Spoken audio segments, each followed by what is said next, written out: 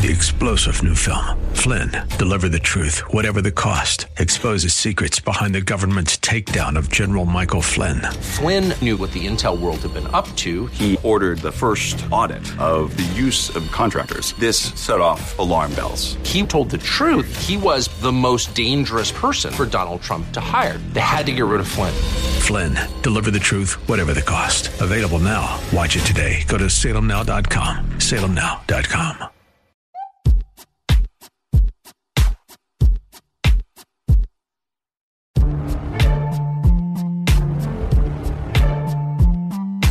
Welcome back to the show. This is the Dan Prof Show. I'm Scott Shelody, sitting in for Dan today. Dan is on assignment someplace where it's not getting 15 inches of snow. So I'm glad to be here. You'll catch me as Scott the Cow Guy, not Scott Shelody, really, and I'm glad that people don't know my first and last name properly.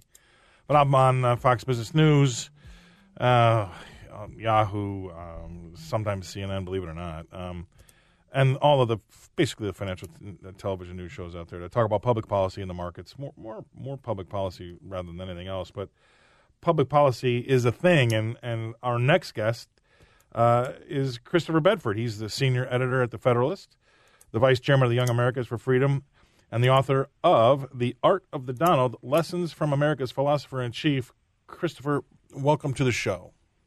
Hey, thanks for having me. You know, going down the list of things to talk about with you, just don't get weird, but my mouth waters because there's so many good ones to talk about with you. But why don't we kick off with the life of a brewery and what LA's ever-shifting COVID-19 response has done to it? So Los Angeles County is the biggest county in the country, and it's also about one of the most restrictive counties right now still on COVID. There are not a lot of other counties out there, for example, that still do not allow any people to go inside of restaurants or breweries or bars at all. A lot of places have gone to maybe 25% capacity, like we've seen in New York City, or like a lot of the free states out there are completely open. Now, LA, because it's so big, there's whole different climates in that county. If you're down in the city, it's 65 degrees and it's sunny and you're by the beach and it's pretty nice. But north of the mountains, where a lot of like a number of towns are, and a lot of breweries and some wineries, it's high desert. It's cold. It's windy. So I've been talking to some of the brewers out there and some of the people who own vineyards out there, folks who are just trying to get by and follow the rules. And they're watching as cold climates come in, as their tents are torn apart, and even worse than that, as they are frequently harassed by city health inspectors who come out from Los Angeles, about 70 miles away or about 70 minutes away. They come up, and they don't even always know the rules. And when they come in with their clipboard, they will shut you down for things that they are completely wrong on. And it may take you an hour or two to convince them, including calls to their supervisor, that they're wrong, and then they'll just leave. But in that period of time, your customers are stuck there. No one can do business. It's almost like the county really doesn't want their businesses to succeed at all. And why do you, I mean, this has been something that I've had a big problem with across the country. And you started off by talking about, hey, you know, they don't have any indoor dining. Why are they so strict? They don't even have the 25% capacity. You know, my argument has always been, you know, I have friends that have restaurants, and they need to be 75 to 85% full to make any money. 25% capacity just makes me go out of business slower. And then now, like Governor Murphy of New Jersey allows people to be up to 35% capacity. Thank you for slowing down me going out of business, but I'm still going to go out of business. I mean, the very fact that these people are going around and with a wave of a pen and not even knowing the rules and shutting these people down, I just, it's so un-American to me. And I would never have believed it 2 years ago. Never in a million years would I believe that America would be able to shut off their small businesses. 2 years ago, I did not believe that our mayors and our governors, who typically have an interest in their town beyond national politics, would be so willing and so callously destroy their own economies. And never did I believe that the American people would take it like this. But it's been such a slow boil where everyone was supposed to be on board and everyone at first was really worried about this. And then as the information started to come out that maybe this is not the bubonic plague, you should be careful, but it's not the bubonic plague, people were already in this mode. You know, just yesterday I went by for lunch at a great Irish bar in D.C. called the Dubliner that holds one of the best St. Patrick's Day parties I've been to outside of Boston and New York. And this place, and of course I've not been to St. Patrick's Day in Chicago, and that's a pilgrimage I have to make someday. They got to be at 25% capacity. No one at the bar. They can't have live music. They can't have people standing. I mean, the manager said to me, to be honest with you, it's going to be pretty dour in here. It's not going to be like it was before. And they got shut down just before St. Patrick's Day last year by COVID. These are their two biggest the biggest year of 2021, their biggest day of 2020. Now, meanwhile, across the river, about a 15-minute drive away, you can go to Northern Virginia, and there's live music, there's 50% capacity, and there are some people at the bars. This is just a stone's throw away, and that's the difference in regulation. And these bureaucrats are so obsessed with their power that they don't even care about that. Yeah, there was some places in some counties in, say, even Indiana that borders Illinois where it was okay to get your haircut on one side of the street and then not okay to get your haircut on the other. And I was so adamant that that was not going to ever happen in my America, and it made me sick to my stomach that people rolled over and took it so well. And back to your analogy, we're going to take a break after this, but we'll be back in a second. But I'll just get in there that we all started off as frogs in this warm water, and they slowly turned up the boil, and none of us hopped out. We'll be back after this.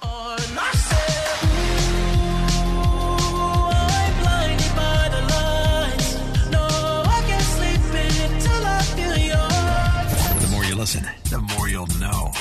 This is the Dan Proft Show.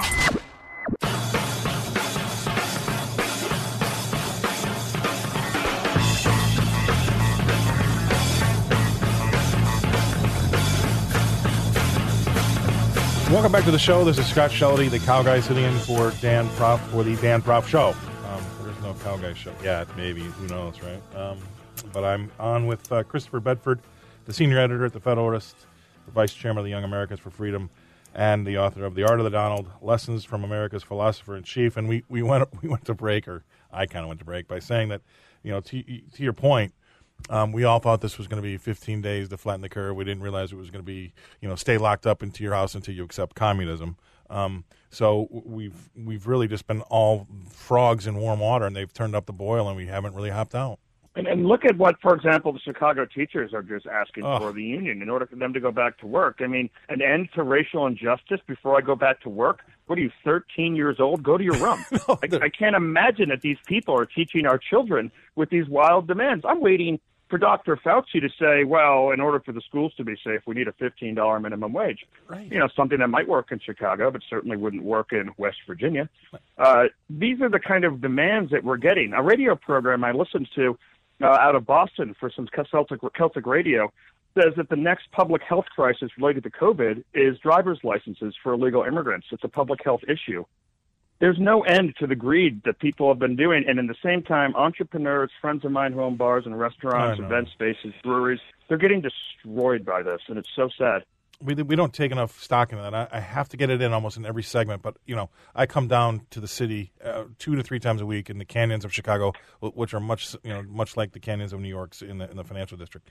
And these skyscrapers, I've been doing this now since August. I ran away to Scottsdale, Arizona during the pandemic. And I've been in these buildings 2 to 3 times a week since August.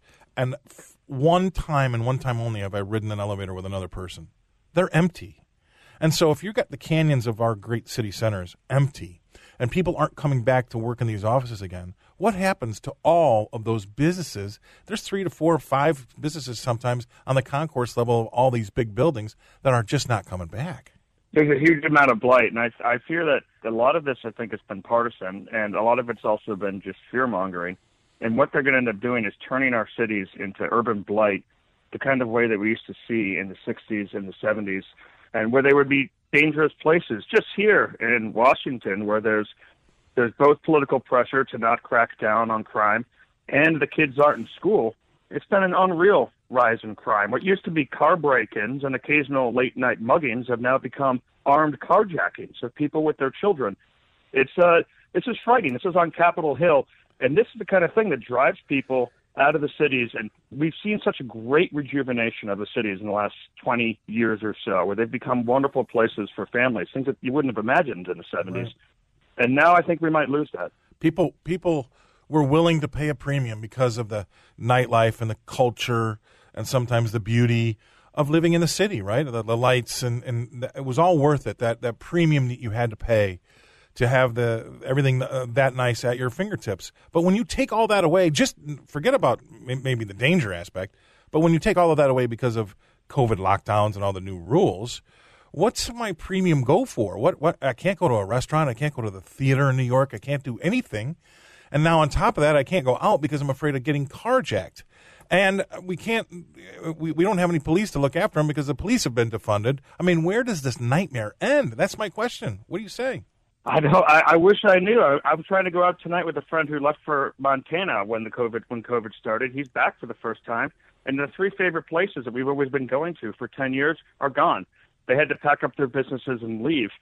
I think that there will be a large urban flight if there's not a massive turnaround on this. I was hoping, even though I think it was kind of cynical, that the whole country would just begin to open up immediately after Donald Trump had lost the election and Joe Biden was in, and they could just kind of check some of this at the door.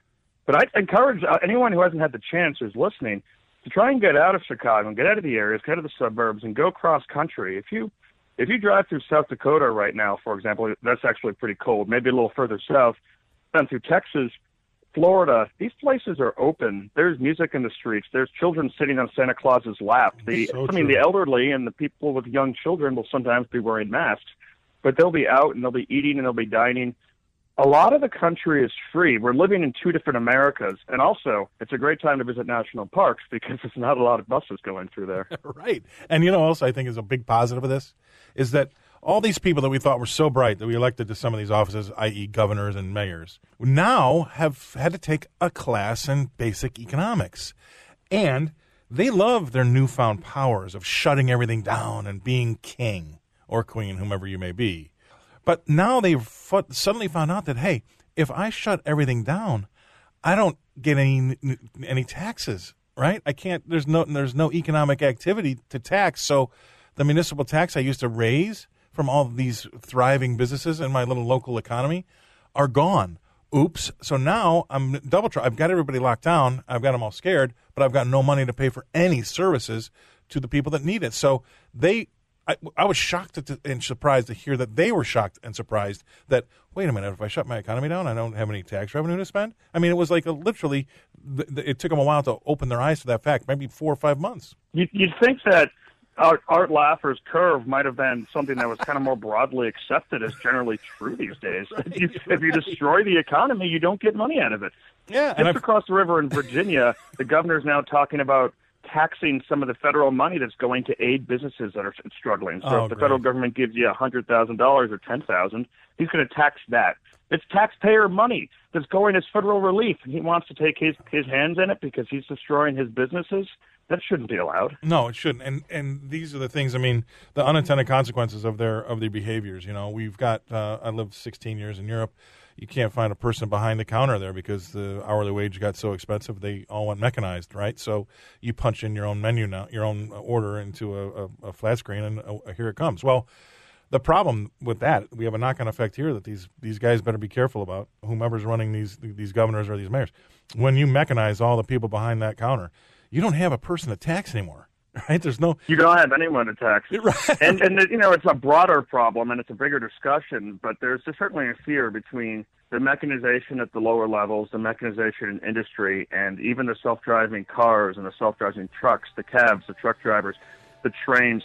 But there's a future in the country where people who are low-skilled, which is a lot of people, yep, will have a very difficult time finding employment, and we'll end up with a very difficult situation. A lot of people who are dependent because they can't compete.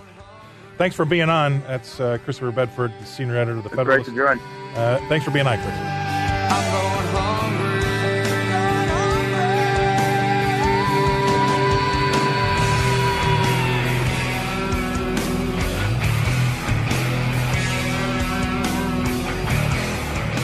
Listen to podcast of the show at danproftshow.com.